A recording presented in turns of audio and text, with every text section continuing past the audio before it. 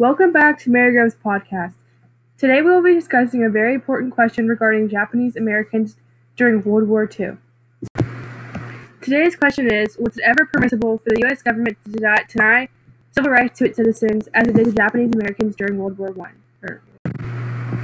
After the horrific event, the Pearl Harbor bombing on December 7, 1941, attacked by the Japanese, the U.S. government was on high alert for their newfound enemy, the Japanese. They saw any person of Japanese ethnicity or descent as the enemy, even including Japanese American citizens who were no threat to the country whatsoever. A few months following the event, on April 1, 1942, FDR established an executive order that allowed the government to come into Japanese American homes and strip them from their homes, schools, etc. From then, they were put into imprisonment camps and kept there for the almost entirety of the war. These imprisonment camps were very similar to the concentration camps and discrimination towards Jews run by Hitler and the Nazis. But they were not as brutal and deadly. These Japanese Americans were discriminated against by almost all other American citizens throughout the war because they saw them as a threat. Just like the concentration camps, these imprisonment camps had awful living conditions, like living in horse stalls, overworking, overcrowded, with many children as well living in these awful conditions. Other conditions of these camps included limited hot water, living in uninsulated barracks furnished with only cots and coal-burning stoves. The camps were also surrounded by barbed wire fences and patrolled by armed guards who were given instructions to shoot anyone who tried to escape or leave. Families also were allowed to set up schools, churches, farms, and also newspapers.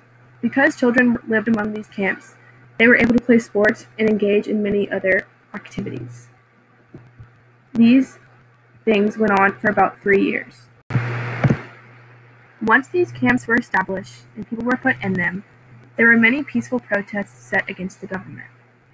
One well-known legal battle was known as the Korematsu versus the United States that led to the Supreme Court in 1944.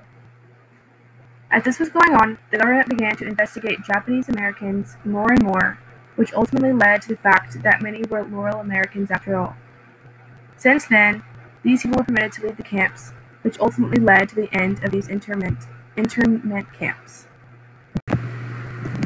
Now for a short break.